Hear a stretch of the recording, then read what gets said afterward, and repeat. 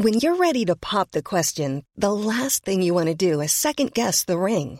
At BlueNile.com, you can design a one-of-a-kind ring with the ease and convenience of shopping online. Choose your diamond and setting. When you find the one, you'll get it delivered right to your door. Go to BlueNile.com and use promo code LISTEN to get $50 off your purchase of $500 or more. That's code LISTEN at BlueNile.com for $50 off your purchase. BlueNile.com, code LISTEN. Spring is my favorite time to start a new workout routine. With the weather warming up, it feels easier to get into the rhythm of things. Whether you have 20 minutes or an hour for a Pilates class or outdoor guided walk, Peloton has everything you need to help you get going. Get a head start on summer with Peloton at onepeloton.com. 1, 2, 3, 4! Welcome to the Badass Women's Hour podcast with me, Harriet Minter. This is where we round up the best bits from our talk radio show and bring you a variety of conversations, insights and debate that align with the news, things we're interested, and some amazing people. Coming up this week, we meet Diane Allen, a former lieutenant in the Army, talking about what it's like to actually be a woman in the armed forces. Former footballer Jason Brown explains why taking the knee is not enough for the Premier League to really show their commitment to stamping out racism. We'll ask why society might be going back in time for so many women. And we talk to Juna Roche, trans writer and activist, about J.K. Rowling and what it means for the trans community. This is the Badass Women's Hour podcast. First up, we meet Diane to talk about women in the Army. Forewarned, Tales of a Woman at War is Diane Allen's biography, her autobiography of life as one of the most senior women in the Army. She joined us now. Hi, Diane. Hello, Harriet. Thank you for having me. Thanks for joining us. So tell us a little bit about, first of all, what made you join the Army and how your kind of formative years in it were like. Yes, that's fine. And I should perhaps point out that for any military people listening, that as a lieutenant colonel, I'm perhaps not one of the most senior women in the Army. It's still classed as a fairly middling rank. So I just perhaps put a bit of humility in there as well. We'll give you a promotion. That's okay. Thank you. But I joined when I was a teenager. I was one of the first women at Sandhurst in the 1980s. So I joined really straight from school, which was still quite rare then. I didn't join from university. But it was still at the time in the 80s when flower arranging and women were seen as a separate part of the military organisation. And we were expected still to leave on marriage, or certainly if we had children, right up to the 1990s. So that was my first start in the institution. And how did you find it? Did you enjoy it? Was it what you hoped for? Absolutely. I think to start with, I was 17, 18 when I first started the process to join, and I explained what it was like to cross into that first Sandhurst, which is the Officer Training College. And basically, as the first women, they weren't quite ready for us. So I talk about not even having boots to wear, that we only had men's size boots. And the solution in the military at the time was to put 2 or 3 pairs of socks in the front of our boots, and that would solve the problem, if you like. But it was pretty exciting times, as you can imagine. And if you're a 20-something woman and sometimes one of the only women on a camp, there are a lot of both welcome and sometimes unwelcome advances. So just for everyone's reference, what year was this? So I joined in 1983 and I commissioned, so it's about a 6-month process at that time. I commissioned in 1984. So that's when it really started for women to go to Sandhurst for officer training with the men. And everywhere in the 1980s was a very different world to what it is now. What was it like in terms of I'm going to say sexism, or how did the men treat you?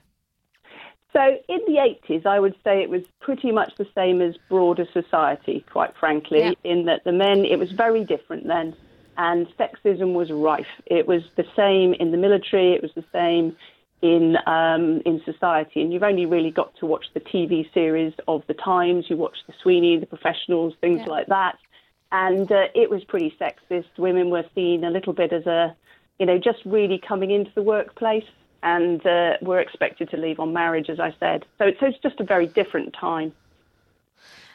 Did that change in your time during the army? Because you were there up until 2019, is that right? Yes, so I was full-time, so I was a full-time regular initially, and then I left and became a part-timer, and I gradually got sucked back into the forces around about 2012 to do an almost full-time job. So I've seen it sort of from all different angles in the forces. But it has changed. It's changed. Initially, it changed in line with society, and I would say up till the 90s, it was mostly keeping pace. But part of the reason I wrote the book is that it's certainly my perspective that perhaps it's got behind again. And although its policies are much better, there are some what I call toxic pockets now that are really still dragging behind society and might still look a bit like the 1980s in some corners of the military. How would you describe those toxic pockets? What sort of things happen within them? So it's everything from what nowadays we call everyday sexism. There's still, and part of the last 2 weeks is on my website. I've actually got a Connect to Me, and I've heard about 150 stories in the last 2 weeks which mirror my own. But the everyday sexism is anything from just people just taking you aside and saying that, you know, that women still shouldn't be in the military. It's still not appropriate, and if it's all right with the woman, that they'd still rather not work for a woman. They don't really get it. And that's still going on in some corners, right the way through to, I'm afraid, some very deep and serious stories, which when I hadn't quite expected quite so many, so I quickly had to talk to some friends of mine in charity sectors who are both legal advisors and counsellors, because there were stories there of rape and there were stories there of very serious allegations, some of which weren't being investigated still. So, I would say in some dark corners, we still have some issues that I think we need to address. You've said previously that you think the army needs to face up to its own Me Too movement, that it needs to actually start routing some of this out and dealing with it. Do you think it's ready to do that yet? I think it's going to struggle, and that's why I'm optimistic that it can do it, because I do know that the vast majority of people in the military, men and women, are very good people. Unfortunately, and it's not just me saying this, but a lot of the reports that have been coming out in the last couple of years are saying very clearly that the ones right at the top, and these are not my words specifically, these were in the report, are sort of in feral packs right at the top. It's a privileged cohort who perhaps are not yet willing to actually do more than talk about it. And that's the bit that concerns me. What gives me hope is there are some very good people too, though, who would like to see change and who've silently come forward to me and said they wish they could speak up too. What happened to you when you spoke up about stuff that you saw like this? So mine, again, I think I'm just the human face of many other stories, but what I found when I spoke up is that in the last 3 years is that effectively you become the target. So rather than actually speaking up and dealing with the issue, which is, I believe, what I was taught to do at Sandhurst, and it's the values of the military, is what actually happens is when you speak up, is it turns on you. And what happens is you become the enemy, you get ostracised. And that's the really difficult bit. And I write about that as the more difficult bit in the later chapters of the book. But yes, effectively, you find your career is over. And that can be very, very deeply painful and emotional. How was that for you? Because you've described your sort of leaving the army as a divorce. Yeah. What was the final moments for you? The final moment is, of course, resigning commission. You have to resign it to speak out.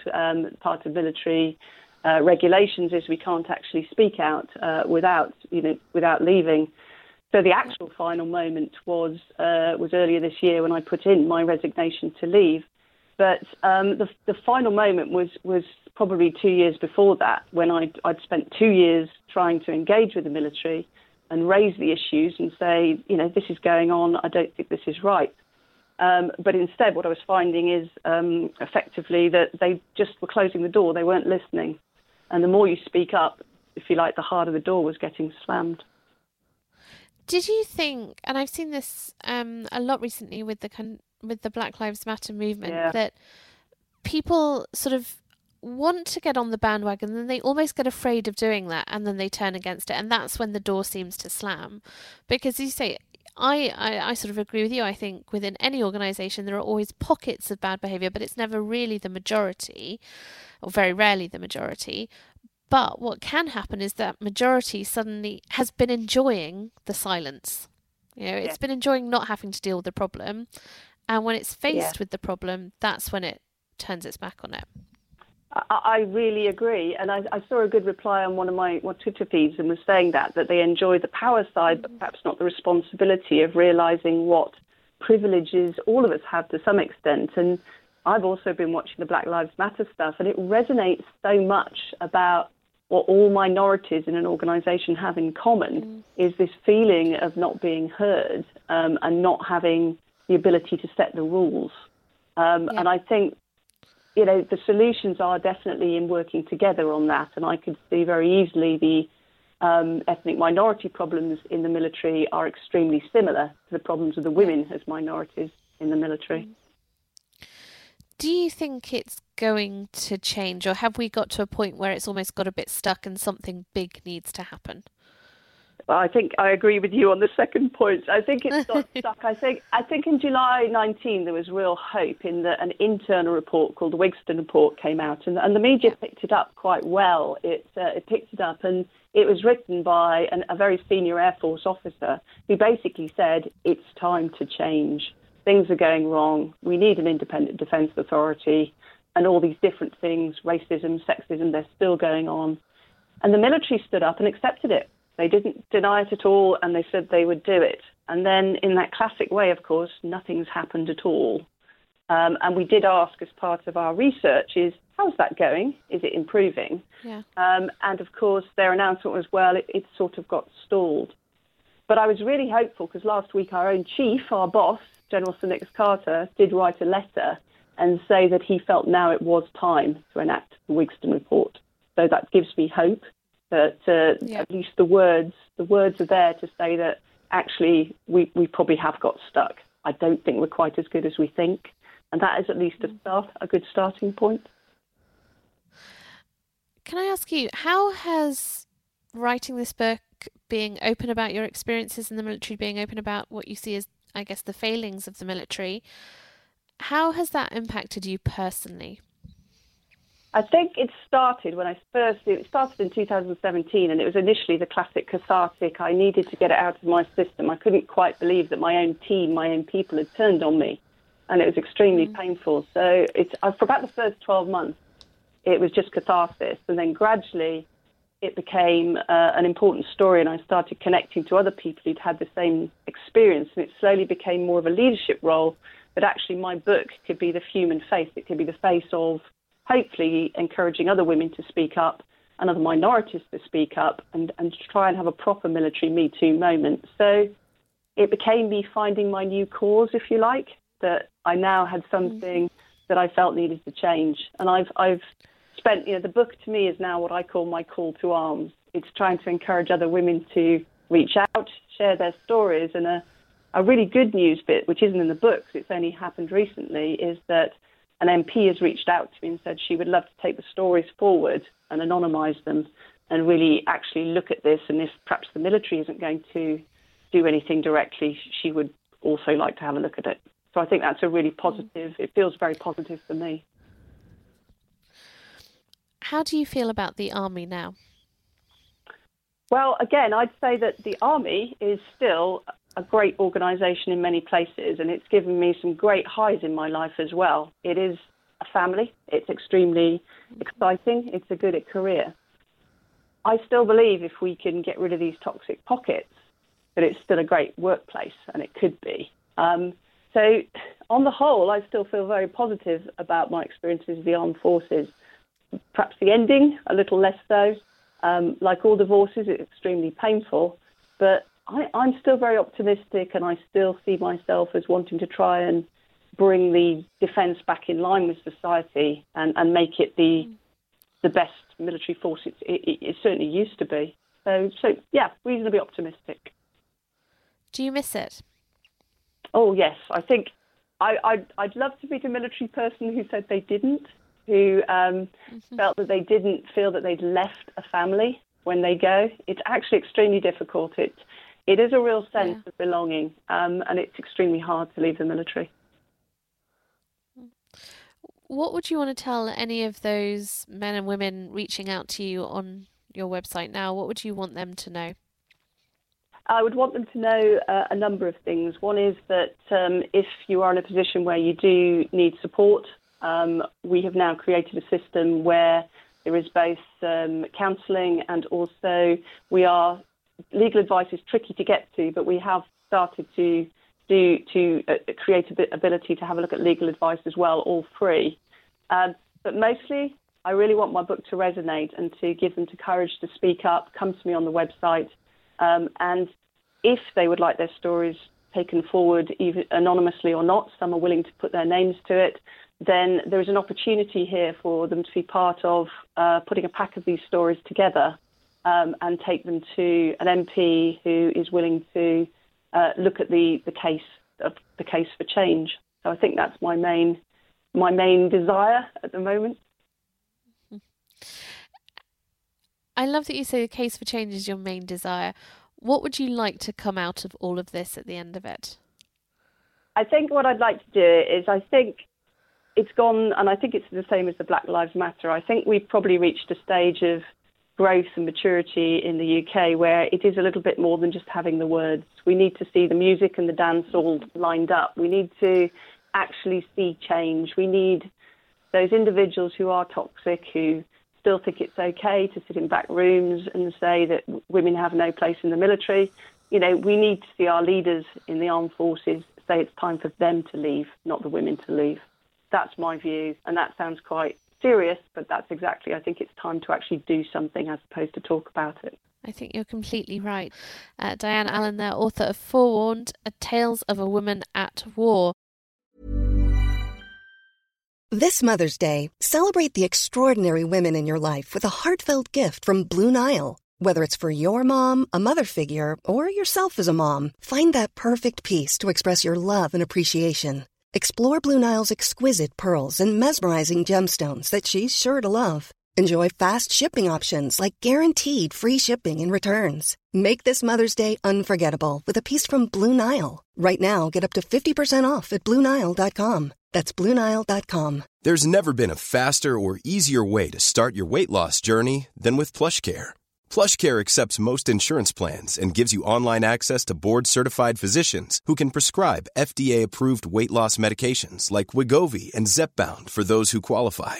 Take charge of your health and speak with a board-certified physician about a weight loss plan that's right for you. Get started today at plushcare.com/weight loss. That's plushcare.com/weight loss. plushcare.com/weight loss. Mom deserves the best, and there's no better place to shop for Mother's Day than Whole Foods Market. They're your destination for unbeatable savings, from premium gifts to show-stopping flowers and irresistible desserts. Start by saving 33% with Prime on all body care and candles. Then get a 15-stem bunch of tulips for just $9.99 each with Prime. Round out Mom's menu with festive rosé, irresistible berry chantilly cake, and more special treats. Come celebrate Mother's Day at Whole Foods Market.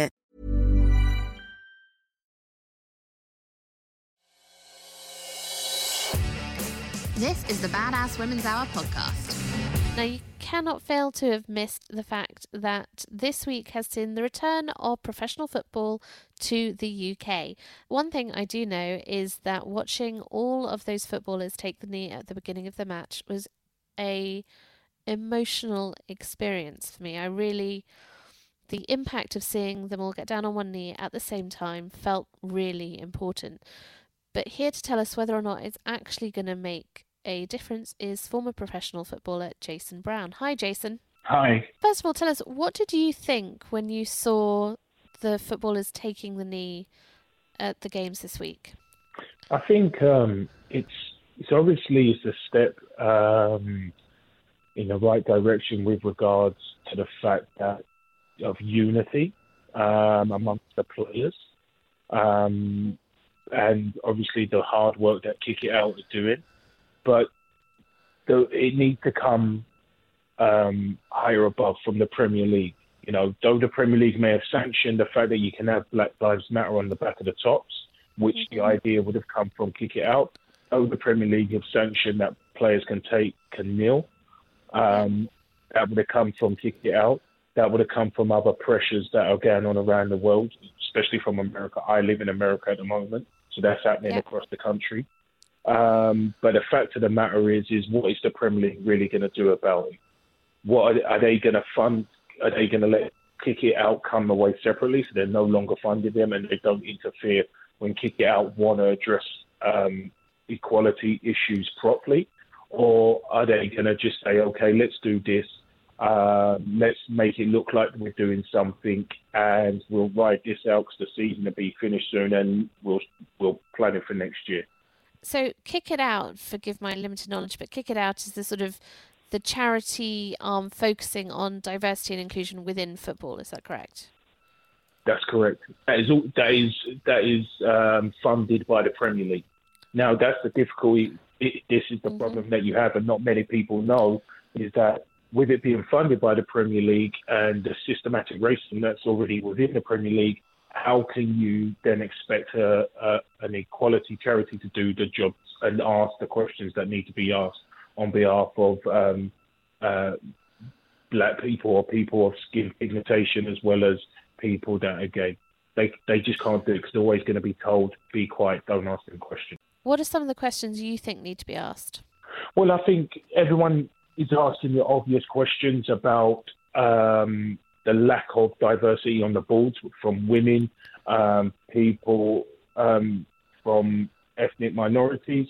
Their questions have been asked for many years.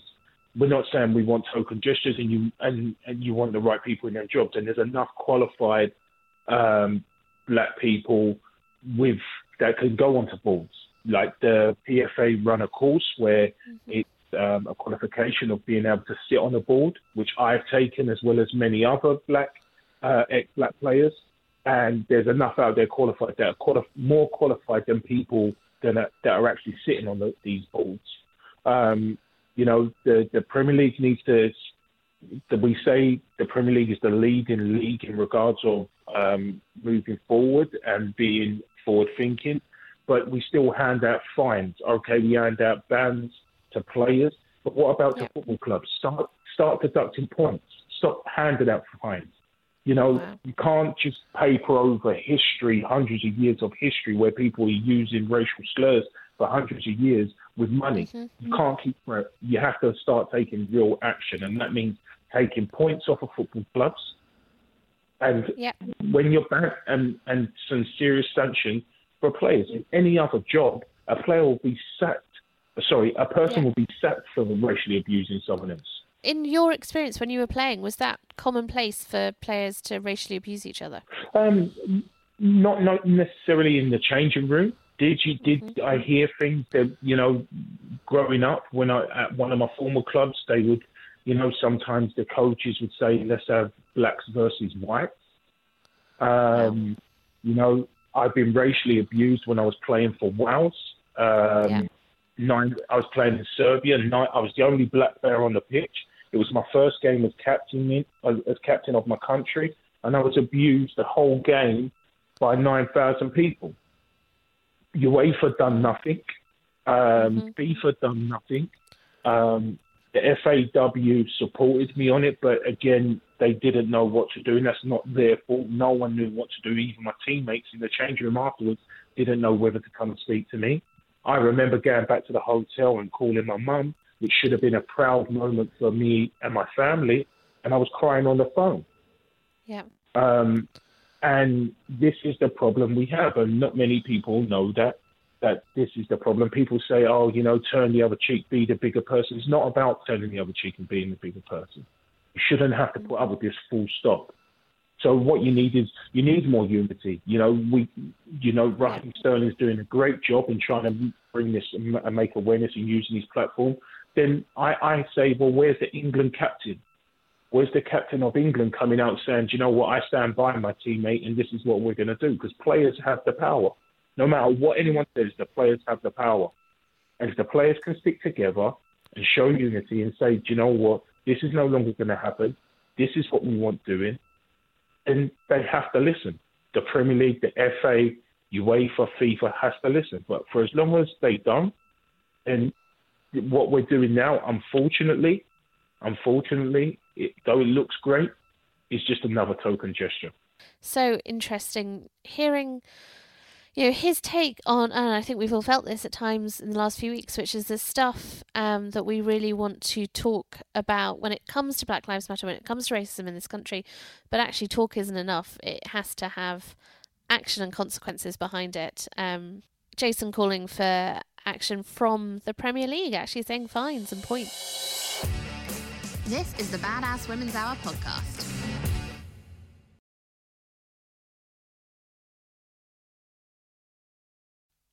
So, have you found recently that, possibly the UK, US, for women, it's feeling like we've stepped back in time a little bit. It's been enhanced by COVID-19. We've seen women picking up the childcare, doing the homeschooling, feeling like without childcare support, they're not going to be able to get back to their jobs.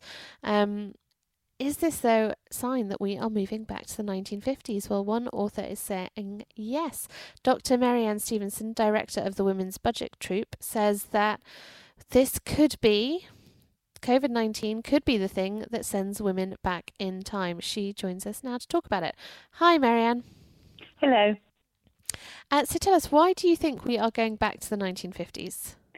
Well, that wasn't actually something that I said. That was something that somebody else said in the Guardian article. What I do think is that we're in danger of having a kind of two-tier return to work. What we've seen with the lockdown is that there's been a huge increase in the amount of childcare that parents are having to do. And men are doing more childcare than they've ever done before. But women are doing even more childcare than that. So women are doing 50% more, mothers are doing 50% more childcare than fathers at the moment. And there was a study by the IFS that showed that in every sort of pattern of work, women were doing more childcare than men, except for those situations where women were still working and their male partners had been furloughed or had lost their jobs, when men were doing half an hour more a day than women. So even in situations where the woman is working, she's still doing almost the same amount of childcare as the man. And, the problem there is it is very difficult for women to go back to work in that situation. If your employer is saying, actually, now we're wanting people to return to work, but schools are still closed, most children, or, if they're open, they've not taken most people's back. And then we've got the long summer holiday stretching ahead, when there aren't the summer holiday play schemes up and running, but also people's, the kind of grandparents that do vast amounts of childcare in the summer holidays aren't able to do that. You can't get the support from friends and family that you used to get, which makes it incredibly difficult to know how you're supposed to return to work in that situation. And there is a kind of danger that we're really reinforcing those traditional gender roles. Why? I mean, this is the thing that sort of astounds me, and I don't entirely understand. Why are we reinforcing those traditional gender roles? Because, as you say, we've got men and women both working from home. We are in a society where we've been talking about this issue for 40, 50 years. Employers must know, because it must be affecting them as well, that their employees are now having to try and work and look after kids. And yet still women are picking up more of that labour. Why and where does that come from? Well, before coronavirus, women were doing about 60% more unpaid care, including childcare, than men. And the gap tends to be particularly large for parents of younger children. And there's a number of reasons for that. I mean, traditional gender roles, traditional expectations run very deep. When a baby's born, we ask the mother if she's planning to return to work. Nobody ever asks the father. Nobody says to a new father, are you going to go back to work, or are you going to stay home and look after the baby? It's just not even an option that's on the table. We have a leave system which gives mothers a year of leave and fathers 2 weeks in their own right. Now, there is transferable parental leave, but a lot of men aren't entitled to it, and it's not paid at a rate that means that men can afford to take it. So right from the start, we're kind of reinforcing that idea that childcare is the mother's primary responsibility. So if you've got situations where the mother's been doing more already, she's seen as the default parent. So if schools are closed because of a snow day or a child is sick or so on, it's more likely to be the mother that takes time off work than the father. So then when we hit a crisis like this, people kind of fall into pre-existing patterns. Children who've been used to going to their mothers for help with their homework carry on doing that when there's homeschooling. Employers of, a lot of men will work for employers if they are only really employing men who haven't really had to think about their workers as also being parents. So there isn't the flexible working, there isn't the understanding there, but there's also quite possibly an assumption on the side of many men that it's not their responsibility. So that the same IFS study showed, for example, that where you had both mothers and fathers working at home, about 70% of men's work time was uninterrupted, so they were able to get on with their work. But only about half of mothers' work time was uninterrupted. So, at least half the time when they were supposed to be working, they were also having to do something else as well.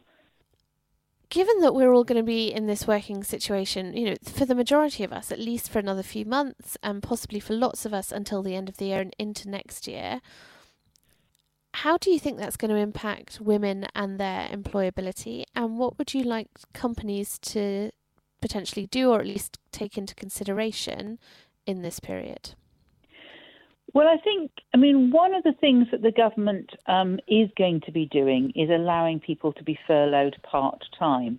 Now, they've done that really for employers, to allow employers to furlough people part-time and keep them working part-time. But actually, it's a huge benefit to people who can't work because they've got caring responsibilities. The furlough scheme can be used for people who can't work because of COVID-related caring responsibilities. It hasn't been widely publicised, but the government did announce that a couple of months ago. So if you could have a situation where both partners could be furloughed part-time, for example, in order to do childcare, that would make a difference in this kind of immediate short-term crisis. In the longer term, we really need to be closely looking at who's being made redundant as the furlough scheme ends. Because, in a few months' time, the furlough scheme's withdrawn, there are going to be high levels of redundancy, and particularly in sectors that women are more likely to work in. So if you think about hospitality, retail, apart from supermarkets, travel and tourism, they all employ majority female staff. Those sectors are going to find it very, very hard in the next few months, going, towards the end of the year, and it is likely that there's going to be job losses. So we need to look at what's happening there and ensure that women aren't being disproportionately affected, and that any support schemes that the government introduces to try and rebuild the economy actually create jobs that women can do, and that women are trained to take up whatever new jobs are created by the action that the government takes to boost the economy.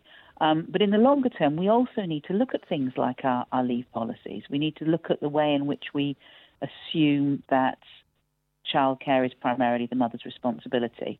We need to think about, what happens in antenatal classes. Why don't we have the discussions in antenatal classes about how childcare can be shared more equally between women and men? Most men want to spend time with their children. They want to play an active role in family life. But we've kind of set up the way we run the society in a way that often makes that difficult to happen. Do you think men are perhaps now more aware of how the childcare divvies up and how home life can impact on women's careers because they've been at home seeing it firsthand? I'm sure that is the case for a lot of people. I think one of the things that's really important is that, all of our experiences of lockdown are very, very different, aren't they? There isn't, people say we're all in the same storm, but we're in different boats. For some people, we know that lockdown has been much, much harder than for others. And so I think there will be couples where the father is actually spending a lot more time with his children than maybe he's done in the past, and recognising the amount of work that's involved in that, recognising the amount of additional housework that's involved as well. Because the other thing about having children around all the time. It's not just that the children need looking after, but they need feeding. They create more mess. There's more tidying up and cleaning and all of those sorts of jobs to be done as well. And that we'd hope that offers, new opportunities for people to think about doing things differently. And I'm sure there's lots of people for whom this experience has made them reevaluate what's important in their life and think about how they want to live after the lockdown lifts. But equally, we are also seeing large numbers of people where that may not be happening, where women are in, doing the majority of the childcare and being left with a real double burden of paid work and childcare as well. Getting up early in the morning to try and get a few hours work done before the children get up, and then spending the day with the children, and then working late into the night to try and catch up. And not surprisingly, and we did some research with the Fawcett Society and academics at the LSE and Queen Mary, and we found that over half of women were suffering from really high levels of stress and anxiety. And it's not surprising, really, when you look at that kind of double burden of paid and unpaid work. And then you add on top of it worries about the future in terms of potential redundancy, what's going to happen to the economy as a whole, as well as the health worries that the virus is causing. Marianne, it's going to be a tricky time, but hopefully there is light at the end of the tunnel. Thank you for coming in and chatting with us. And also that really interesting piece there, which is actually, if you are in a position where childcare is an issue, you can talk to your employer about being part-time furloughed, which I didn't know. And quite right, as Dr. Marianne Stevenson says there, the government hasn't made a big deal of, but is really useful, particularly for women. Although I would love it if it was also really useful for lots of men. I think that would be brilliant if we had some men going to their employers and saying, actually, I need to be at home with the kids. I need to be furloughed too. Let's see if we can make that happen. This is the Badass Women's Hour podcast. You can get in touch on all the socials on @Badass Women's Hour. Now, if you are anyway on Twitter, you probably saw the massive Twitter storm that blew up last week when J.K. Rowling tweeted some views on trans women and the differences between the concept of gender and sex.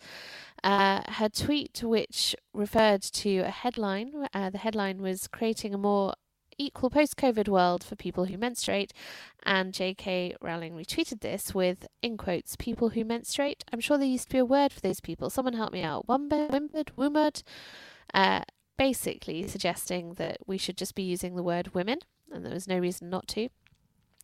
Twitter took massive offence at this. Lots of people calling her a trans exclusionary radical feminist or a TERF. Lots of people saying she shouldn't have done it. And J.K. Rowling doubled down on it. She tried to explain herself. She pushed more comments about sex and gender. And eventually she ended up writing a 3,500 word statement explaining why, including talking about her experiences of domestic violence and how she felt about the forthcoming Gender Recognition Act. It was a lot to take in, particularly in the midst of the Black Lives Matter movement, in the midst of coronavirus, everything else that's going on. But we felt it was really important that we talk about it, and here to join us to do just that is trans activist Juno Roche. Hi, Juno. Hi, how are you? I am good, thank you. Thanks so much for talking to us about this. First of all, let's just start with, a week or so ago when J.K. Rowling posted these series of tweets about her views on the concept of gender and biological sex. Mm-hmm. What did you feel when you saw those tweets? Honestly, it's like everyone who's trans, who has been, I'm a writer principally, not an activist, to kind of get the rest straight. I think we have to take more action than I take. I'm sorry, Juno, could you say that again? We've got a bit of a strange line for you. Oh, okay. I said I'm a writer rather than an activist. Okay. In a sense, I kind of, I feel like I have been around for a long time, and I probably was an activist a good few years ago, and now I write. But I think that the point of saying is that, for as long as I've been around doing the stuff that I've been doing, there's been people like J.K. Rowling coming out and saying stuff not being an expert, but saying stuff to try and kind of shut us down and to try and start debates there, and to try and stop us from having any kind of sense of freedom, really. And I think that what I thought was that it was a bad thing. I just thought gender explorers, which I interviewed some of the youngest people in the country about transitioning, socially transitioning. Let's be clear, these are young. Sorry, Gino, 1 second. We're just going to try and call you back, if that's okay, so if we can get a slightly clearer line, because I really want to hear what you're saying. And it's so frustrating when we have brilliant guests on and slightly dodgy technical issues, which is always the way. But one of the things Gino is saying there is that part of the reason I think people found J.K. Rowling's tweets so emotive was that J.K. Rowling speaks to a lot of young people. She speaks to a lot of young people who might be struggling with their gender identity, who might be feeling confused about it, who might be feeling ashamed of how they're feeling. And she is seen as a role model for them. So if she is seen to be criticising or denying how they feel, that's a very difficult place. And this is not to say that we shouldn't discuss these issues, that things shouldn't be talked about, but it is about understanding that when your audience is that young, you have to be really careful what you say. Hopefully we've got Juno back with us now. Hi, Juno. Hi, yeah, I'm back, yeah. Oh, that's brilliant, thank you, much better. Yeah. No, good. So, and I just caught the last bit of what you said, and I mean, I think the thing is that we live in a world now where we're much younger people. Yeah. Like I knew that my gender didn't match the way I felt inside when I was 8 years old, way back in 1972. And in 1972, you could do nothing about it. I had to wait 30-odd years to do something about it. Yeah. And now we have younger people who feel like there's a kind of safety in order for them to be able to express themselves and express their truth. And that's all they're doing. And listen, I was a primary school teacher for a long time. And we used to say to children every day, be the best that you can be honest about yourself, be true to yourself. And we used to say that to children all the time. And yet, when it comes to trans children, we say, yes, tell us, be the best you can be and live your best life. But then when they do tell us, we say, no, we don't believe you because we don't believe trans people, especially trans women. We don't believe trans women can ever be women because there's this thing called biological sex, which actually, it's not true in 2020. It's not true. And that doesn't mean that trans people aren't silly. They know that some people are born with certain genitals and some people are born with other genitals. But, to say a statement like, for people who menstruate, is a true statement now, because there are people who will menstruate who don't see themselves as women. And that's a true statement. In 2020, that's a true statement. And I get that people find that really difficult, but, that's just, we're not going to go away. And those people who menstruate, who don't see themselves as women, are not going to start going back in the closet again. So I kind of get the kind of fear around it. But, it is misplaced. There's no data at all that says that trans women have ever done any harm to women at all. There's no data whatsoever. So it's coming from a kind of spurious place of fear, which we all get. Women are treated badly by men, in society. Yeah. We get that. So no one's denying that either. And I think the trans community were really horrified by the Sun's kind of headlines around J.K. Rowling and domestic violence. That was appalling. Anyone that suffered domestic violence should be supported. Trans people don't want anyone to come to any harm. They just want to live their best lives. That's all they want to do. Well, I think there's always that very important thing to remember, which when we talk about this, one of the arguments around the Gender Recognition Act so often is, well, this will allow men to wander into women's bathrooms completely unstopped.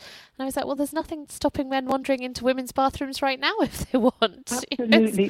Men that have treated women badly have never needed an excuse. They've never needed a piece of paper. They've never needed a wig. Yeah.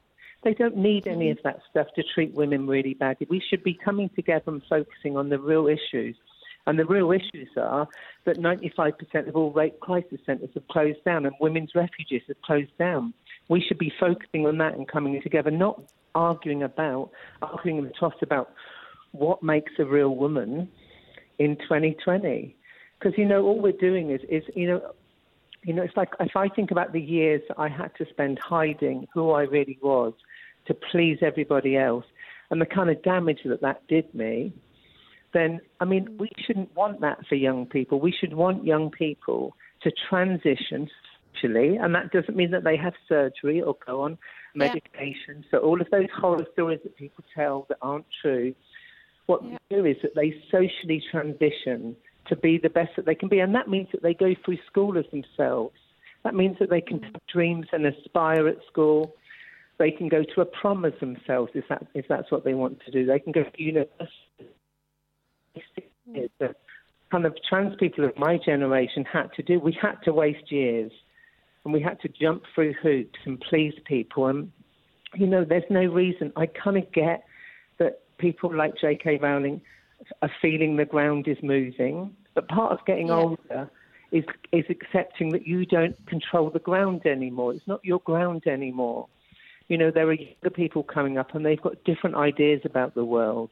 And if we didn't have that, we'd never have progress. And it is progress that people that menstruate, who don't consider themselves to be women, can still be included in conversations about menstruation, whether we like it or not. However bizarre that may seem to people that kind of go, well, that's not the case. If they menstruate, they must be women. But, this is not about denying people their authenticity. This is about trying to create a world that's just a kinder, nicer world in which more people can feel at ease in their bodies. Can I ask you a question? Do you think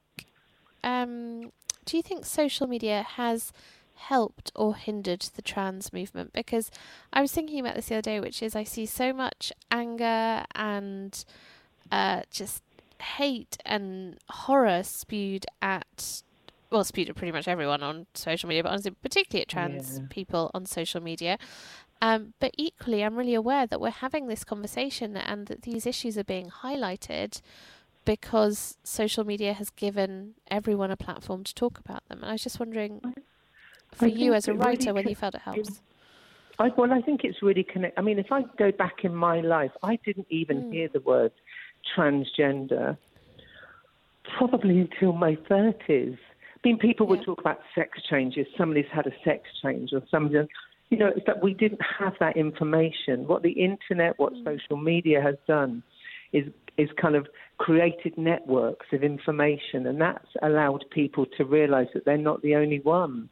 One of the things that is really nice about the kind of, in the book I've just written, and I'm not trying to plug the book, please do. It's selling really well, so I'm not trying to. But one of the nice things was that it's like I followed Mermaids for a year and Gendered Intelligence, another organisation that works with young trans people, and they have networks now.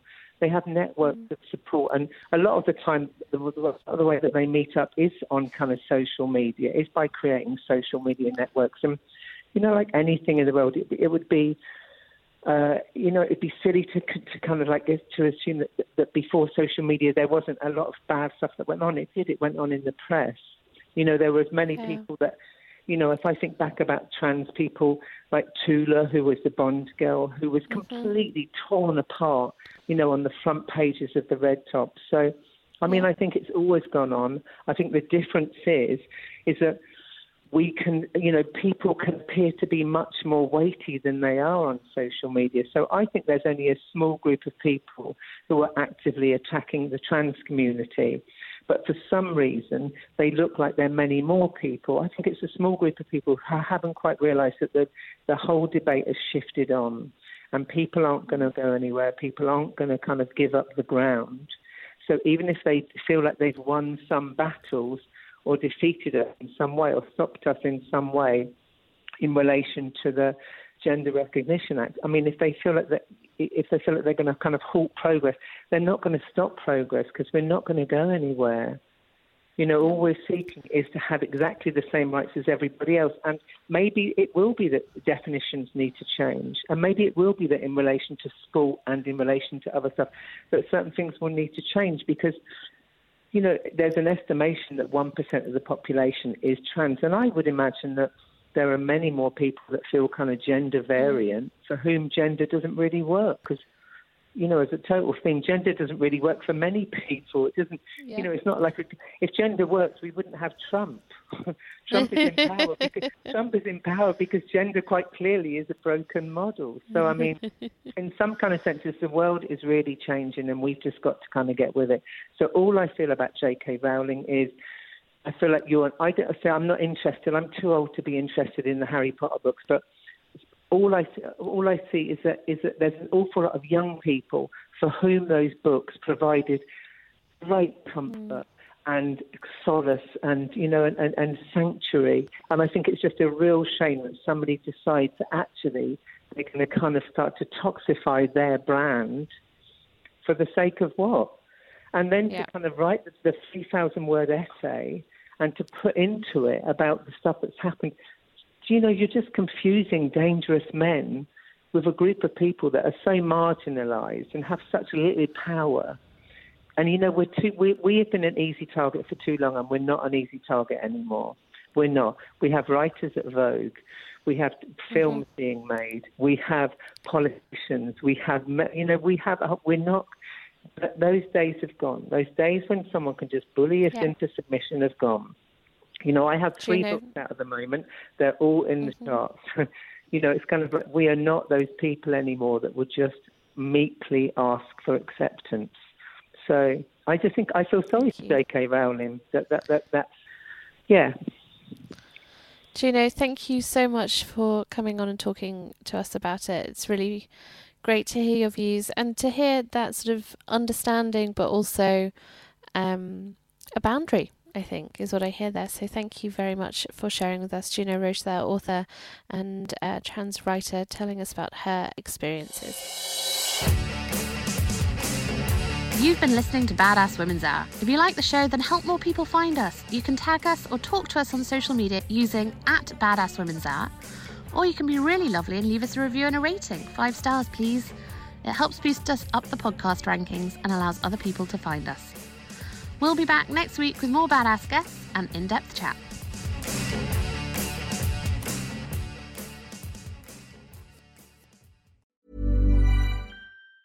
Hi, I'm Daniel, founder of Pretty Litter. Did you know cats tend to hide symptoms of sickness and pain? I learned this the hard way after losing my cat, Gingy. So I created Pretty Litter, a health monitoring litter that helps detect early signs of illness by changing colors, saving you money and potentially your cat's life. Pretty Litter is veterinarian developed, and it's the easiest way to keep tabs on your fur baby's health right at home. Go to prettylitter.com and use code ACAST for 20% off your first order and a free cat toy. Terms and conditions apply. See site for details. Mom deserves the best, and there's no better place to shop for Mother's Day than Whole Foods Market. They're your destination for unbeatable savings, from premium gifts to show-stopping flowers and irresistible desserts. Start by saving 33% with Prime on all body care and candles. Then get a 15-stem bunch of tulips for just $9.99 each with Prime. Round out Mom's menu with festive rosé, irresistible berry chantilly cake, and more special treats. Come celebrate Mother's Day at Whole Foods Market.